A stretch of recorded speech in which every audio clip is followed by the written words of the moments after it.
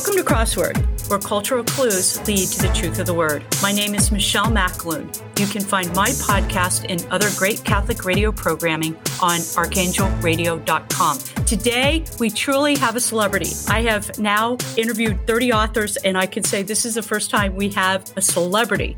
We have the one and only Mike Duncan to discuss his brand new, now blockbuster and bestseller on the New York Times bestseller list, Hero of Two Worlds, The Marquis de Lafayette and the Age of Revolution, published by Public Affairs Publishing. Welcome, Mr. Duncan. Thank you very much for having me. Mr. Duncan is one of the world's most successful podcasters, and I'm not intimidated in the least little bit. Okay, maybe a little bit. All right, a little bit. His wonderful podcast series on the history of Rome is not only a landmark in podcasting, but also in my very own family. My three boys loved listening to this series while growing up. He has another ongoing series called Revolutions, exploring the great political revolutions that have driven the course of modern history. Mr. Duncan is the author of another New York Times bestselling book, The Storm Before the Storm, the beginning of the end of the Roman Republic. So we are so excited to talk to you. Thanks for having me. All right, let's begin at this momentous life of the Marquis de Lafayette. He was born with the moniker of Marie, Joseph, Paul, Yves, Roche, Gilbert du Motier, born September 6, 1757, to become the Marquis de Lafayette of American Revolutionary fame, couple of French Revolutions fame. Let's start at the very beginning. What kind of world was the Marquis de Lafayette born into, and how did this shape the man that he was going to become? Okay, if you're going to be who he is, who's the Marquis de Lafayette, and he's born in 1757, that means that you are entering a world of Ancien Regime France. Right. This is sort of, if you can picture in your mind, this is the world of Marie Antoinette, the highest of the high sort of French nobility is the world that Lafayette is ultimately going to be entering. Where he's born, however, is as a sort of a rustic noble out in the provinces. And he comes from an ancient lineage of French nobles. He had an ancestor who fought with Joan of Arc. He had an ancestor who participated in one of the Crusades. He's coming from like 800 years of basically soldiers and knights and nobles who have gone off to serve the various kings of France over the centuries. And now he is entering this world. But you're talking about the mid to late 18th century. So this sort of ancient medieval world of the Kingdom of France is now running directly into one of the great intellectual currents of Western civilization and world history, which is the Enlightenment, where there's a scientific revolution that's happening. There's philosophical revolutions that are happening. There's new ideas that are current among the intellectual, the educated elite. These two things are going to run into each other in the person of Lafayette, where he is simultaneously comes from ancient noble privilege, but is also going to be laced with all of these new and very radical and very current ideas that are going to ultimately, when he becomes like a 20-year-old, fuels the American Revolution, the French Revolution, Spanish-American independence. Once that gets going, really, there's a whole sort of global revolution that happens to the Atlantic world that he's going to be right in the middle of, because he had wealth, he had position, but he was also going to be driven by these somewhat radical liberal ideals. You give a great explanation sort of the ferment that is beginning to roil in French society when he's born. And you talk about the sword nobility, and I believe it's the robe nobility. Right. And what was that? The sword nobles are, like I said, the old nobility of France. These are when you think about sort of the medieval aristocracy, the people who become marquises and dukes and vicomtes, and then ultimately like the kings and queens, are doing so because they're this like warrior aristocracy. That's sort of that's the system, the feudal system that's running Europe all through the Middle Ages, is this like warrior aristocracy. But as we get into the 16th century, the 17th century, the 18th century, the kings of France are having a great deal of difficulty raising money for themselves because they have exempted this warrior aristocracy from being taxed. So the kings of France are constantly and chronically short of cash. And one of the ways that they realize they can make money is if somebody who's not a noble, like some family who has made a bunch of money in banking or in selling salted fish or in this new world of like Atlantic trade, a lot of which is like slavery. Unfortunately, you have people who are making a killing in the slave trade. These people have tons of money, and the kings of France say, "Hey, we will make you a noble. We will allow you into this aristocracy if you give us a huge load of money." And so you have these families who were commoners beginning to buy their way into the aristocracy.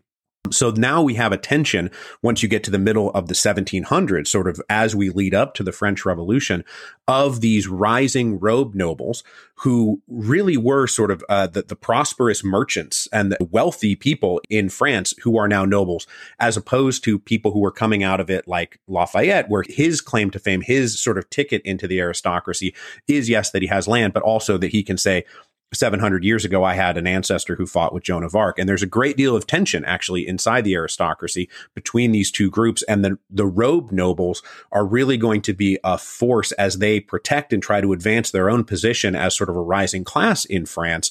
That is going to be one of the breakdown points that leads directly to the French Revolution. He has a tragedy very early in his life. That also affects him greatly, too. So his dad died when he was 2. He never really met his father. Dad dies. He becomes the Marquis de Lafayette when he's 2 years old. He's still just like running around in diapers, has never met his father, who dies at the Battle of Minden in 1759, which is part of the 7 Years' War. It's his mom then who dies when he's 11 or 12. He enters adolescence as an orphan. He never knew his father, and his mother, whom he loved a great deal and whom loved him a great deal. He was her only son. He was their only child. When she dies, he's left a bit unmoored in the world and is handed off to minders, as opposed to anybody who's really going to give him a great deal of like love and affection, which he's kind of lost at that point. And it is sad. I mean, he people have pointed out Lafayette does read a bit like a young adult novel protagonist, right? Where a lot of these kids who are starring in young adult novels are the way they are because their parents have died. And this happens to Lafayette too. When she dies, he becomes one of the wealthiest aristocrats in France, probably in Europe, if not the world at that point. Right. So he is subject to a lot of political winds and a lot of ambition by a lot of different people. Yeah, because he was their only son. He was the only son of his parents, the only child of his parents that lived. And also, he's the only living male, because it's a very patriarchal society, the only living male of a couple of different branches of both his mother's side and father's side. So when people start to die, like his dad, like his mom, like his grandfather, who dies literally a couple weeks after his mom dies, he inherits fortunes that do make him, there's no like Forbes 500 list that exists in Ancien Regime France. He was probably in the top 10. Right, in terms of how much he personally inherited. And that made him, at the age of 12, 13 years old, an incredibly eligible bachelor. All the other really rich and powerful families in France are now looking at this kid being like, wow, we've got ourselves a super rich 13-year-old orphan. I would really like to marry my daughter to this guy. And that's how he winds up marrying into the Noailles family, who are probably second only to the royal family in France in terms of their wealth, standing, and position. The Noailles are an incredibly important family. And Lafayette, as this sort of orphan rustic sword noble, is now going to marry his way into the inner circle of French power. And this does bring him directly into contact with the royal family. He goes to school with the Comte d'Artois, who is, one of the royal princes, who will ultimately himself be King Charles X of France, who will be Louis XVI and Queen Marie Antoinette before they are even king and queen. These are just sort of like the teenagers that he's hanging around with, because they were all born about the same time. But this isn't an easy transition for him. And you write about his gangliness, his awkwardness. He does not have the social graces. He still has kind of the rustic peasant air about him. And he's not real successful on this social scene at this time. Yeah, Lafayette had a very awkward adolescence, just like brass tacks of growing up. He grew to be kind of a taller guy. And when you go from being a kid to growing into like a larger physical frame, like your body, you are very clumsy during this period. And he was not a particularly gifted writer when he was 14, 15 years old. He wasn't a particularly gifted dancer. And so as he's moving around, he's like quite literally like a kind of a clumsy and awkward person. And then, yeah, like you said, he grew up in the provinces. He grew up out on his estates in Chavignac, which is down in Auvergne. And now he's entering literally the palace at Versailles. He's going to school in Versailles with some of the fanciest aristocrats. You know, I don't know if there's a better way of putting it than that. These are the fanciest aristocrats in the world, who all of the kids that he's hanging out with grew up in that world. So they know how to move. They know how to talk. They knew what references to make. They know how to speak. They know when to laugh. They know when to be quiet. And Lafayette just wasn't really born and raised into that same world. So as he tries to enter the rarefied air of the young social set, these young, rich, aristocratic teenagers, he doesn't really fit in with them. And right away, they realize he doesn't fit in with them, and he realizes he doesn't fit in with them. And this creates sort of a breakdown in his mind about like, what am I trying to do in the world? Like, where's my place? Where am I going to fit in? And he spends a couple years really trying to figure out where he's going to fit in. And ultimately, that's going to lead him to deciding that where he fits in is like with a bunch of Protestant British rebels, like on the other side of the world. That is a great point in your book of how this guy, this French noble, leaps to the cause. In one way, it seems like a big adventure for him and a big adventure for his friends. And this is how a young man's going to go and make his mark in the world. But it's a huge leap, even for a young teenage male. He's married by this time. He gets married at the age of 14. He joins the army. I believe the Black Musketeers at Metz. He joins them. But he has this burning desire to go make his mark in this revolution, in this war that is happening in America. What propelled him to do that ultimately? Well, a good chunk of it we've already set up, because he's not fitting in socially. He comes from an ancient line of sword nobles, which he was raised being told stories of the great deeds of his ancestors. And so he has it in his head that he wants to go perform similarly valorous deeds on the battlefield, like win a great battle for France, do something heroic as a soldier in the army. And so his notion is that he might not fit in socially with these nobles at Versailles, but at least I can use my connections to be commissioned as an officer in the French army and then go forth and be like a professional soldier. And that will be where I fit in. And I think that really from the very beginning, once he gets into the soldier's life, he's much more comfortable in the army and in, barracks and in tents and on the parade and on the battlefield than he is at the palace at Versailles. But the problem is that there is, the Kingdom of France at this time, every single aspect of France, from taxation to how they run their budgets to the military to the Navy, all of it is in desperate need of reform. And when a reform movement hits the French army, they identify Lafayette as somebody who doesn't fit in with a modern conception of the French army, which ought to be run by talented, experienced officers who have a proven ability to lead troops in battle, right? Because the French have just gotten their teeth kicked in by the British in the 7 Years' War, and they're trying to figure out how can we not have this happen again. And you take this, a young aristocratic teenager who's got no experience in battle. He's been given a captaincy only because of his social and political connections, and he gets struck from the rolls. He gets put on the reserve list in the French army, and now all of a sudden he's sitting there. He's 18 years old. He doesn't have a future in the army. He doesn't have a future at court. He feels very trapped on all sides. But there is this war that has broken out over in the Americas, where these British colonialists have gone into revolt against basically London, against their crown and parliament. And Lafayette sees this. Honestly, many French officers see the war in America as an opportunity to go over and do something that will make them great, that will make them known, where he can still sort of achieve his dreams of making a mark on the world, which is now being closed off on all sides. The other point, as you brought up, is Lafayette is very much fueled by a sort of personal ambition, right? But there was something else that was driving him. He was from a very young age, and I don't know like where exactly this comes from, if it's just his DNA or his character, whatever sort of abstract notion of character exists out there. He's also idealistic. And so when he sees the Americans going into revolt for liberty, for freedom, for independence, sort of those idealistic notions, he's really motivated now to go over and do this because I think both things drove him simultaneously. He wasn't just a soldier of fortune, a mercenary going over there to make money fighting in a war or to become famous as a soldier. He also was driven by these idealistic things that he thought the Americans represented. The one thing that is very interesting I found about Lafayette's life is he is truly a revolutionary and committed to these ideals of liberty and equality. Yet at the same time, he's also very loyal to the authority figures in his life, whether it was George Washington, whether it was the royal family, the Bourbons. He tried to be loyal to the next two, to Charles X and to Louis Philippe.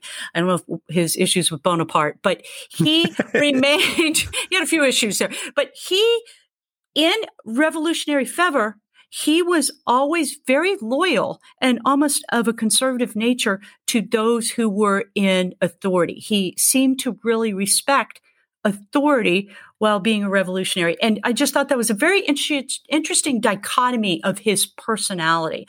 And like you, I'm very interested where he came up with this equality of liberty.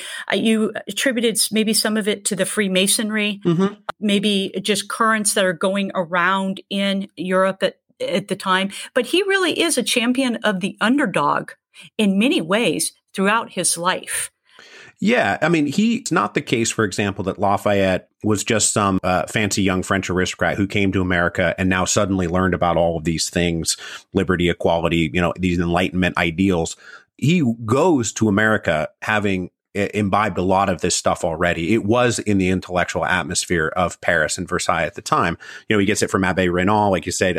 This is being passed around in Freemasonic units, which is, very similar to what's going on in the United States. But to your point, like, as he comes over and he has these ideals, like, who is he going to give his loyalty to and who is he not going to give his loyalty to? When is it okay to go into revolt against something and when is it not okay to go into revolt against something?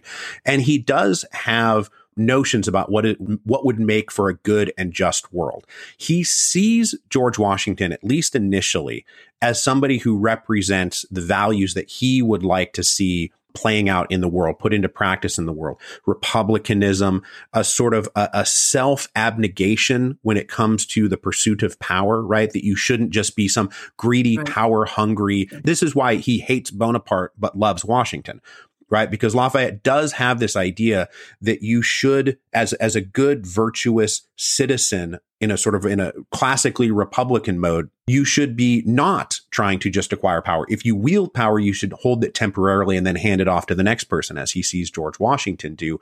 And then you look at somebody like Bonaparte, who is just going to be like very much a nakedly grasping, power hungry kind of person. Right. This is why Lafayette likes one and doesn't like the other. And he keeps, as you said, he keeps trying to be loyal to the Bourbons and keep saying, like, the crown itself is legitimate if it's surrounded by the kind of Republican institutions, a legislature and a Declaration of Rights, right? But if they don't embrace those things, he is willing to work to undermine Louis XVIII. He works to undermine Charles X because he sees them not being willing as the executive authority in the state to accept things like bills of rights and legislatures and elections, which he thinks are key components to making a legitimate polity. Talk to us a little bit about his relationship with George Washington, because that was the defining relationship of his life in many ways. I think from an emotional, a revolutionary, a understanding of a perfect society was in many ways embodied in the ideals of George Washington. When Lafayette studies, like, sort of the historiography of Lafayette, which I've read tons and tons and tons about this, right? Very early, it was like, well, this is pretty obvious. Lafayette lost his dad when he was 2. He never really had a father figure. The one time that he almost had a father figure was his father-in-law, his wife's father, whom they did not wind up getting along with each other. So Lafayette is still, as a teenager, sort of in search of something like a father figure. And then he meets George Washington, and George Washington becomes that father figure. I think Lafayette latches onto to this. Now, as studies in Lafayette moved through like the 20th century, people started to move away from that and be like, well, this is just psychology, you know, like this is just like weird Freudian stuff that we shouldn't actually be reading into this relationship. But then I went back through everything and read it again. And I'm kind of back to the position of like, the guy was kind of in need of a father figure. And he was looking for that, some kind of patriarch that he could look up to. And he found it in George Washington. And Washington reciprocated those feelings. And I do think that that's the genesis point of Washington being the ideal figure in Lafayette's life, all the way, you know, long past Washington being dead. Lafayette is still asking himself the question, well, like in this situation, what would George Washington do? And then I will try to do that. So I think that there is something to that psychological grasping for a father. Of course, all of this winds up running into sort of all the defects of character that Washington has that Lafayette is not seeing. So he maintains a very idealized version of George Washington. And even Lafayette is somebody who knows sort of George Washington's faults, but still now is so has such a positive emotional relationship with Washington that the defects that Washington exhibits are things that he hopes to be able to reform, as opposed to like, this is, you know, I should break with my father because over, for example, slavery, which Lafayette is an abolitionist and George Washington is a slave owner. Right. It seems like that relationship was also fueled by George Washington allowed Lafayette to be Lafayette. Yeah. To be this wild, kind of gregarious, friendly, outgoing personality. And he seemed to, from what you write, have a genuine appreciation for Lafayette to be Lafayette, because Lafayette was actually very successful during the American Revolution. So Lafayette was a good bet for him. Yeah. And, yeah, it's very true, because the other side of this equation, you know, like Lafayette wanting a father figure, you know, you can go over to George Washington and say, well, George Washington didn't have any sons of his own. You know, maybe he was looking for a son in the way that Lafayette was looking for a father. But then the thing is, then you go take this all from Washington's perspective. Washington was surrounded by young men who wanted father figures. You know, Alexander Hamilton's like right there. But it's not like Washington was Hamilton's father.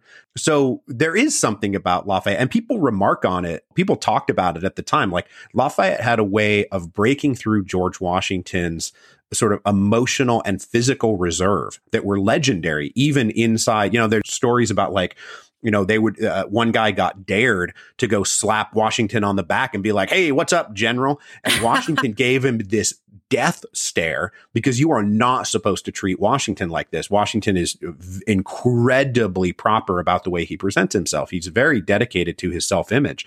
Meanwhile, Lafayette, once they start a relationship, you know, they find out that France has joined the war, and Lafayette's like jumping into his arms and kissing him on both cheeks. Kiss him on the cheek. Washington's like, yeah, all right, you know, you can get away with this. Nobody else could.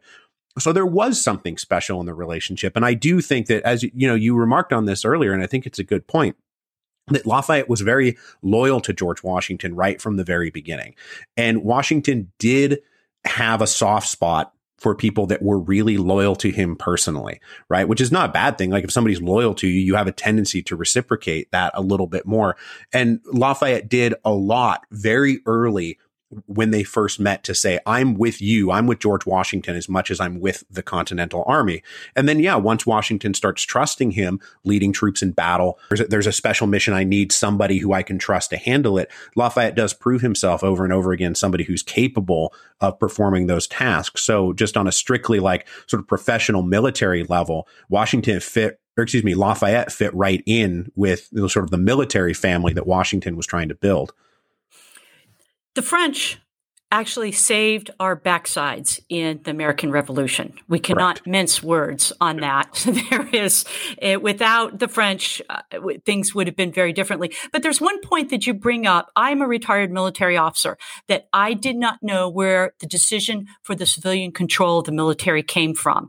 And it was at the point whether the troops, Rochambeau's troops, would go directly under Washington or versus through Congress. And it was George Washington at that moment who decided, no, we do not need a dictatorship. We need to maintain civilian control of the military. And it was over the question of French troops and how French troops were going to support the war. That's an amazing thing. And it is true to this day. We saw this 3 weeks ago in the fall of Kabul. So civilian politicians run the military. And it was from that moment, and it was actually the French that allowed us to make that decision. So that's a really incredible moment, and it's an important point in your book. Yeah, and this is Washington, right? And dwell on this a little bit, because when French sent the expedition under Rochambeau, kind of the orders that Rochambeau had been handed was, you report to George Washington. It didn't say anything about the Second Continental Congress. Now, they did this because they knew that in order to cement the alliance for sort of political and for social reasons, which the French are very much understand sort of like the protocol and etiquette of a vast social system, like of egos and pride and stuff. Like the French are very well versed in that behavior. And so they knew they had to kind of give a nod of supremacy to George Washington to make this work. But they absolutely did not give a nod of supremacy to the Second Continental Congress, this, this assembly of politicians. Like, what do they have to do with the military? And George Washington very much never allows himself to go anywhere even near, I'm the commander in chief of the army. I am probably the single most powerful person on this continent at this moment. And I answer to the Second Continental Congress. I'm not calling my own shots here, and I will never do anything different. And this is, to bring Lafayette back into it, Lafayette is right there with him during these moments when he's seeing in Lafayette's own mind, maybe to finish the war, we should make George Washington dictator. Maybe he should have political power commensurate with his military power, because they were having difficulty raising money. They were having difficulty raising troops. They couldn't get their soldiers paid. So why shouldn't maybe George Washington be able to just order these things be done and then have them be done? And Washington said, no republic and no Republican army can possibly function if the supreme commander in chief is behaving that way. That's how we move into a military dictatorship and not into a deliberative republic, which Washington was aiming for. That Washington had a lot. There's a lot wrong with George Washington. There's a lot of other things that are really good about Washington in terms of his relationship with political power. And this is, Lafayette is literally in the tent and in the room with him while these decisions are being made, while he's seeing somebody deny himself that kind of power that was right there for him for the taking. And that really becomes a guiding light to Lafayette for the rest of his life. Oh, it does, especially during the subsequent revolutions. He really understands that. What is truly amazing about Lafayette's life is that he really is on the front seat of so many phenomenal moments of history turning moments. From that moment to, we'll discuss a little bit the revolutions afterwards, but this is a man that had an incredible life, an incredible opportunity to see history formed under his eyes. And he was there repetitively. And that is kind of miraculous. It's a unique view of the world. And he had truly a unique view of the world. To understand the life of Lafayette is to understand that certain period of history. He has a personal relationship with the principal players of all of this, and he's right there in the middle of all of it. It's amazing. It's absolutely amazing. So he returns back to France. He is now the feted hero. He has come back. He is now the conquering hero. He is feted by Louis XVI and Marie Antoinette. And I believe it was when Voltaire came up with the phrase, a hero of two worlds, and so what does he do? He dives into the French Revolution, for better or for worse. But he was a key player in the French Revolution. And I did not realize how much influence he had in the day-to-day machinations of the French Revolution. Of course, until he goes to prison. Of course, until he gets, thrown off the other side. Of course. And, and honestly, like, this is part of what draws me to Lafayette. In the Revolutions podcast, I did a whole series on the American Revolution. Lafayette shows up, and I know to pay attention to him because I know he's going to come back for the French Revolution. But if you just take sort of like a standard issue telling of the French Revolution, Lafayette is there as kind of a French noble. He was leader of the National Guard, but then ultimately he wasn't that big of a deal. He wasn't that important because events overtake him, and people like Robespierre and Danton and Marat, like the real giants of the French Revolution, overtake him. But my reading of what was going on in 1786 and 87 and 89 and 90 and 91, like Lafayette is very much immersed in all of this and winds up being, honestly, one of the most potentially powerful and certainly influential and famous figures in the French Revolution for like 3 years. It was not just a short period of time. It wasn't just for a few weeks in 1789 that he was important. It was literally years. He's number one. He's come back, as you say, as a great hero of American independence. So he has this sort of fame and cachet and celebrity that goes along with the vast pile of riches that he is sitting on. And he turns himself into a social reformer and a political reformer and an economic reformer. He sees everything that needs to be fixed about France in the 1780s and dives headlong into a major reform movement. Then when it starts to run into an intransigent and a resistant and a reactionary set of entrenched powers, wherever they might be, because Lafayette is somebody who's trying to reform things.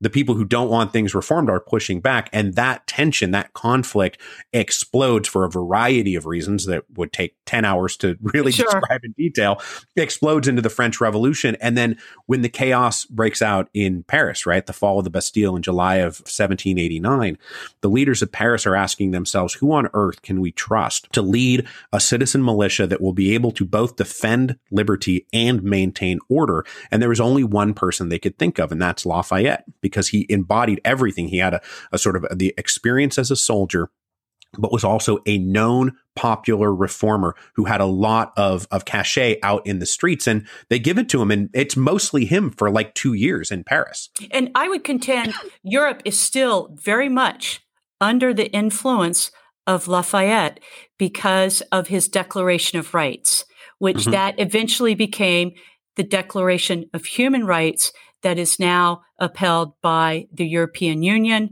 by the United Nations. This was sort of, in many ways, formed the backbone of what millions of Europeans are living under now. And it was from this 9 points that Lafayette wrote during the French Revolution, called the Declaration of Rights, that he had taken from the American Revolution. He's the first person to present a draft of the Declaration of the Rights of Man and of the Citizen on July 11th, 1789. And so Lafayette was very clear. He's not like, I've invented these things. Like I'm a great genius who now has suddenly discovered that all men are created equal, or all people are created equal. So he's taking this from the ideas that are current in France. And then, of course, what has just been ratified back in the United States in 1789 is the Constitution. And then, of course, Thomas Jefferson is sitting right there as the ambassador of the United States to France. And so he's got Jefferson giving the whole thing like an editorial polish, because Jefferson's a better writer than Lafayette is. But he's the one who presents this, which then, as you said, the Declaration of the Rights of Man is a statement which then is the people in the National Assembly add clauses and delete a few things and change it. It is ratified on August 26th, 1789, is the statement of principles that we get out of the French Revolution. If there's any one thing that the French Revolution bequeathed to the world, I think it is the Declaration of the Rights of Man, which they themselves believed was the great statement of revolutionary principles, which then, as you say, becomes the foundation of a global sense of what human rights are, as opposed to just national rights. So this is something that does have its origin point in Lafayette. And then, of course, like symbolically, he invented the tricolor. That's not a small thing. Yeah, right? I didn't know the French that. national colors are because Lafayette was like sitting around in a room designing uniforms and was like, well, let's take the white of the Bourbon and the red and the blue of the city of Paris, which had been sort of used as a symbol of the Parisians. Let's combine these things. Let's make it the blue, white, and red. And so the tricolor comes out of Lafayette's sketchbook, essentially. That's amazing. I lived in France for 4 years, had no idea. Yeah, they don't talk about it. I lived for 3 years in France, and the French, I don't think, give Lafayette the credit he deserves, even for their own history. I tell people that I think that we Americans do have a tendency to sort of overrate Lafayette, just in the sense that, like, we like the guy. He was nothing but good for us. He had a more mixed record in France, but I do think that the French have a tendency to severely underrate him for a variety of reasons I experienced while I was there too. Yeah, interesting. I know I recently brought Lafayette up to some conservative French, and they did not like his Freemasonry record. And this is what it is, that what happens to Lafayette is he's going through the French Revolution as this sort of liberal, noble reformer who's trying to have a Bill of Rights, but also have a constitutional monarchy. And this absolutely runs him afoul of both traditional conservatives, also conservative Catholic. He's very pro freedom of religion. He's very much in favor of Protestant toleration, rights for the Jews, like all of these things, which runs him afoul of traditional French Catholicism. But then at the same time, he doesn't want to go all the way towards a full-on egalitarian republic because he thinks that would move too far too fast and the system wouldn't be able to handle it. So now he's both the left and the right, not just in his own day, but as you said, all the way to the future, right? Right now in the 21st century, you talk to conservative French thinkers, writers, politicians, and they're going to be like, that Lafayette, he was nothing but trouble. He helped start a revolution that maybe wasn't even a good idea to begin with. He's a Freemason. He's like all of that stuff. Then if you go to talk to sort of socialists or anybody on the left, they're going to be like, that Lafayette, he was in league with Marie Antoinette and Louis XVI. He betrayed the revolution, like all that stuff. So he doesn't really have anybody currently in the intellectual or political milieu of France who are willing to sort of stand up and defend him because he ran afoul of both sides. And that's how he winds up getting kicked out of the French Revolution. And that's also sort of how he winds up getting kicked out of French history entirely. Interesting. He has a woman in his life, Adrienne, his wife, who very much remained in the shadows. I have an affinity for Adrienne because she was a army wife. I'm also an army wife. And Maybe you felt some of the things that were going on. But she also, so he goes to prison in Olmütz for his revolutionary activity. And what does she do? She joins him in prison. And they spend how much time in prison together? 3 years in prison? I think if you actually added up the months, it was probably something like 24 or 25 months. It was like the last 2 years of his confinement they spent together, him, Adrienne, and their 2 daughters. And she dies as a result of really kind of being in prison from the illness. So. And she dies at a very early age at 47. Yeah. And I think Lafayette at that time was only 49 and he never remarried. I think there's a real story with Adrienne that is yet to be told. I'd love to hear that story. I too have an affinity for Adrienne, and I brought her. I did not try to just be like, you don't matter to this story, because I'm ultimately telling a story from what you would call in sort of like literature, a close third person telling of this story, where we're always sort of hovering right over Lafayette's shoulder wherever he goes. Adrienne was incredibly important to Lafayette, incredibly important component of his life, was his partner in many ways through his reform movements, right? Once he comes back, once he abandons her pregnant and holding their child, right? Which is not something that I, let pass without being like, come on, man.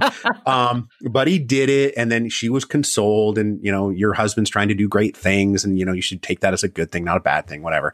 She was very, it broke her heart, because she really loved him. He does come back. And when he enters this reform movement that he wants to participate in, she's right there by his side, right? She's right there for Protestant. She's a devout Catholic who is very much in favor of Protestant toleration. She joins him in his abolitionist efforts. And when they buy the plantation, which I talk about in the book, as an experiment in emancipation, she's the one who's mostly doing the day-to-day management of all of this, right? Lafayette is off now doing other things. She's the one who's in charge of it. When it comes to the actual bookkeeping of the family, or actually keeping the household running, she is running the financial picture. She's running the economic picture, and they are remarkable in this, in the sense that in high aristocratic French society, marriages are basically like landed alliances. You get married, you don't get married for love. You find love with your mistress or with your lover. You find, the continuation of your dynastic property in the actual legal marriage that you are, that you're going to be joined in. And it was an arranged marriage between these two, between Lafayette and Adrienne. It was an arranged marriage, but they came to actually like and love each other, which was remarkable. And so it was nice to there's a great line that I found from Abigail Adams, who would come around for dinner when John Adams was over there as a diplomat. And she's writing home. She's like, this is crazy. I really like Adrienne. This is crazy. She's a French woman. She actually likes her husband. I've never met such a creature. I've never met such a creature in all my days. And so, and Adrienne is devoutly loyal to him and supports him, even as his activities ultimately wind up contributing to the ruin of their family. And then, yes, she goes off and tries relentlessly to get him out of prison. And when she can't get him out of prison, she's literally standing in front of the Holy Roman Empire being like, free my husband. And he's like, well, I can't. I cut a deal with the Prussians that I'm not allowed to. Right. And she's like, well, that's ridiculous. Just give him to me. She's like, nothing is simpler than giving a wife her husband. Like, what do you do? This is not actually complicated. And then when he says I can't do it, then she goes off and lives with him. And I think part of the story of Lafayette is that in the early days, he is just kind of a French dude who thinks of his wife as somebody who's like cool, but he's got mistresses, right? He maintains a string of mistresses because he's a French aristocrat, and that's what he's supposed to do according to the rules of French society. There is a great understory of him coming to like look at Adrienne like over and over again and realize what an asset she is, how much she loves him, how much ultimately he loves her. And truly what a great, he really lucked into having a great wife in a way that it took him a while to appreciate, but he does get there in the end. And then when she dies, he promises to never remarry and never does. It never does. Yeah. It's a great story. And then is buried next to her. He's not in the Pantheon. He's not off in some fancy cemetery someplace. He's buried next to his wife in a private cemetery in Picpus. James Monroe invites him to come to the United States in 1824 to 1825. And this is actually a momentous moment, not just for Lafayette, but also for the United States. We had just had a very, very tough election. People thought the last election was tough. It was milquetoast compared to the 1824 election, where you had four presidential candidates. You had, I think, the House of Representatives eventually decided upon the presidency, and you had a nation very divided, very acrimonious, but they kind of come together over their rock star hero, Lafayette. And it is party town for a year. There's party and fete after fete after fete. Yeah, it's really fun. And like you said, the election of 1824 was one of the most contentious presidential elections in history. It's Andrew Jackson and John Quincy Adams, Henry Clay, and William Crawford is the other one. He's kind of like, the fourth Beatle of that election. I think William Crawford is the Ringo. There we go.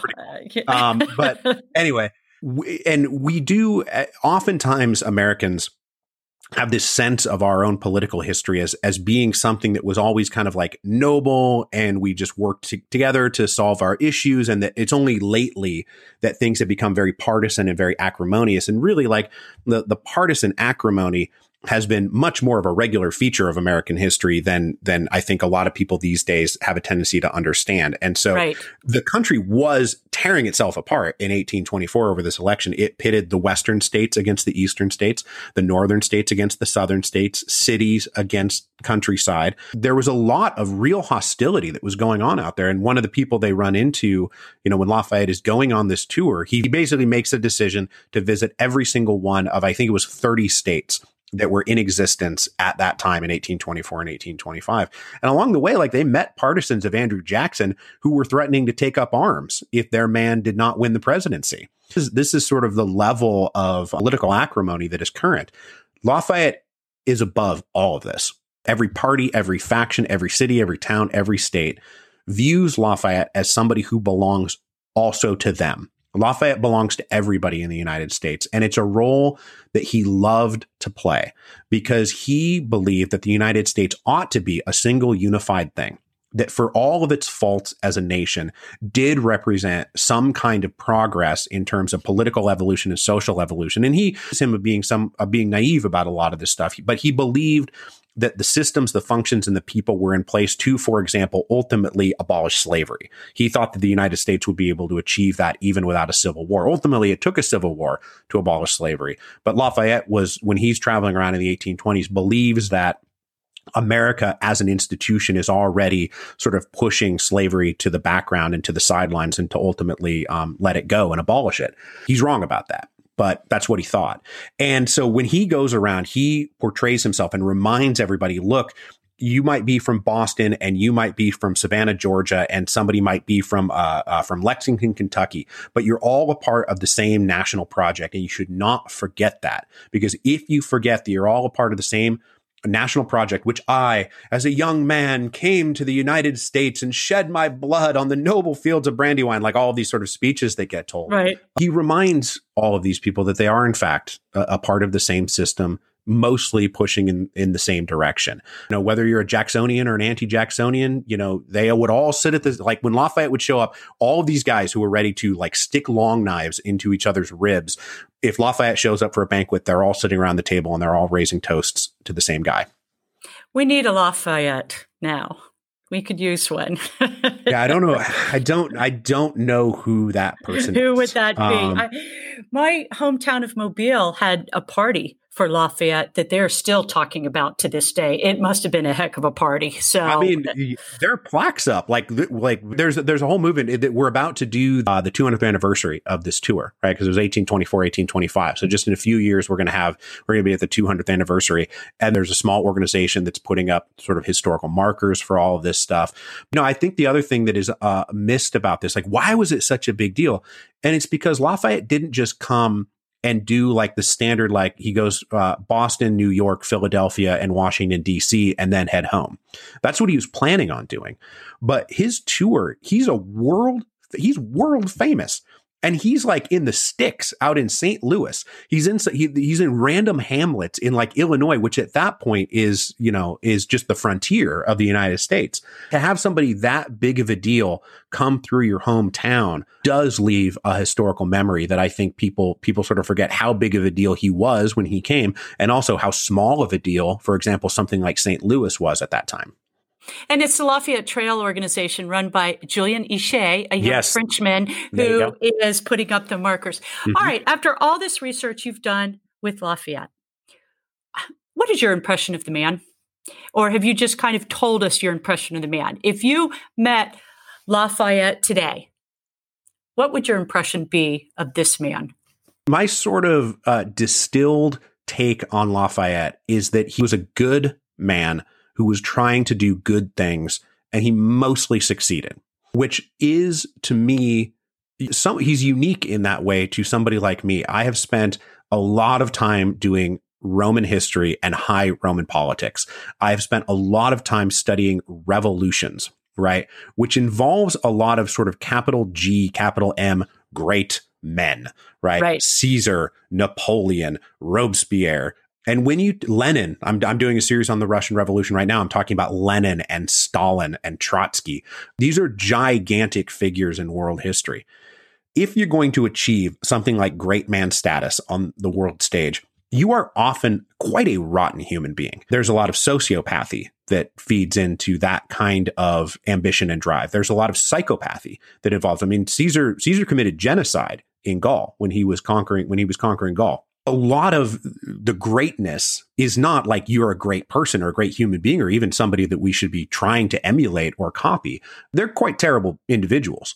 Lafayette was not any of those things. And if we can call this back to sort of like his relationship with Washington and self-abnegation, Lafayette was not somebody who was deeply power hungry. He wanted to change things for the better. He wanted to be influential. Yes, he wanted to be he loved it when people cheered his name. He did have a certain vanity that he was well aware of, but he didn't have that sort of ruthless killer instinct that would have allowed him to do the really terrible things that you need to do in order to achieve truly momentous historical levels of power. He just didn't have that in him, which makes him a good man, but not a great man. And I think it makes him that much more appealing as a human being. I would much rather hang out with Lafayette than most of the other sort of like great figures in history, because he was a decent guy who loved his wife and loved his kids and tried to see the world and make it better, even when it was as uncomfortable as something like slavery, which was deeply entrenched even amongst his closest friends. And he would tell them, like, we have to do something about this. We do have to emancipate the slaves. These are the kinds of things that he is trying to accomplish. So he's not a great man. He's a good man. And I think that that's a really cool thing. And sometimes a good man is good enough. So, yep. Good man is good enough. He was good enough for me. It was fun to write about him. I'm sick of writing about terrible people. It was nice to write about like a nice person for a change. I'm I'm so glad to hear that. That really, that is such a relief to hear that you think he was a good man. And it comes through in your writing. It really does. This, to my listeners, this is a great biography. It's a great biographical writing. It is a novel. It is Lafayette's life was a novel, but how Mr. Duncan expresses his life and writes about his life is just so readable. So I really recommend everybody to go get this book, Hero of Two Worlds, The Marquis de Lafayette in the Age of Revolution, and it's published by Public Affairs. Let me ask you one last question. Sure. Readers can buy this anywhere. They can buy it on what we call Amazon, our digital masters. But your preference, where would you prefer readers go buy this book? Oh, I would very much prefer that you go to whatever your local independent bookstore is and buy the book from that local independent bookstore. They are everywhere. There's definitely one within a few miles of your house. And all you got to do is Google it and find out who it is if you don't have a favorite bookstore already, and buy the book from them. And the thing that was, I did this as part of the campaign for launching the book. The book has now wound up on the New York Times bestseller list. I'm very gratified by that. But there's another list that's published by the American Booksellers Association that is just independent bookstores. And we were number one on that list when the book came out. So this is what I want. Like, the book it's a new hardcover piece of nonfiction. It's $25-$30 to buy this book. I want every single one of those sales to be rung up by somebody in your local community at your local bookstore, as opposed to just the entity that shall not be named. Okay. That we all use them. I mean, maybe we could try to not use them for this. We all use them. I know. Or your local bookstores. Or if you don't, or also, I'm a huge proponent of libraries. Go check it out from your local library, or ask your local library to acquire the book and bring it in. I'm a big supporter of local libraries. Oh, that's great. And that's another great place to do it. I spent a lot of time at the American Library in Paris. Very good. Very good. I'm a huge proponent of libraries as well. You're the first author that has mentioned libraries, so very good. We would really like to thank you, especially for spending so much time, but sure. I really want to thank you for writing this fabulous book, and I cannot recommend it highly enough.